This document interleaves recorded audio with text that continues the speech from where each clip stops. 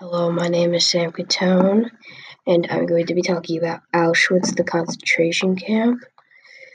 And if you hear me sniffle, it's because I have a stuffed nose.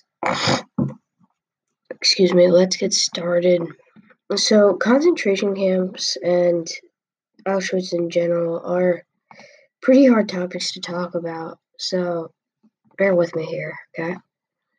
So, when Auschwitz was open, it was open from May 1940 to January 1945, and the number of inmates that were in Auschwitz was at least 1.3 million, which is, I don't know. Sorry about that door, by the way. That's my brother. One sixth of the amount of Jews killed during the Holocaust. So, but at least 1.1 million died or were killed in Auschwitz. So 200,000 escaped or survived.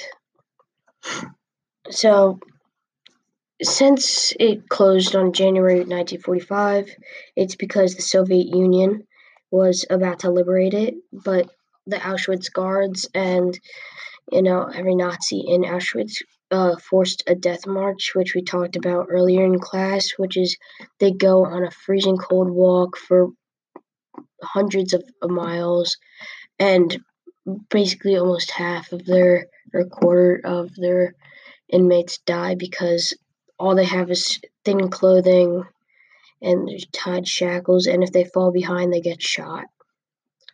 So, thank you for listening to my podcast on Auschwitz concentration camp.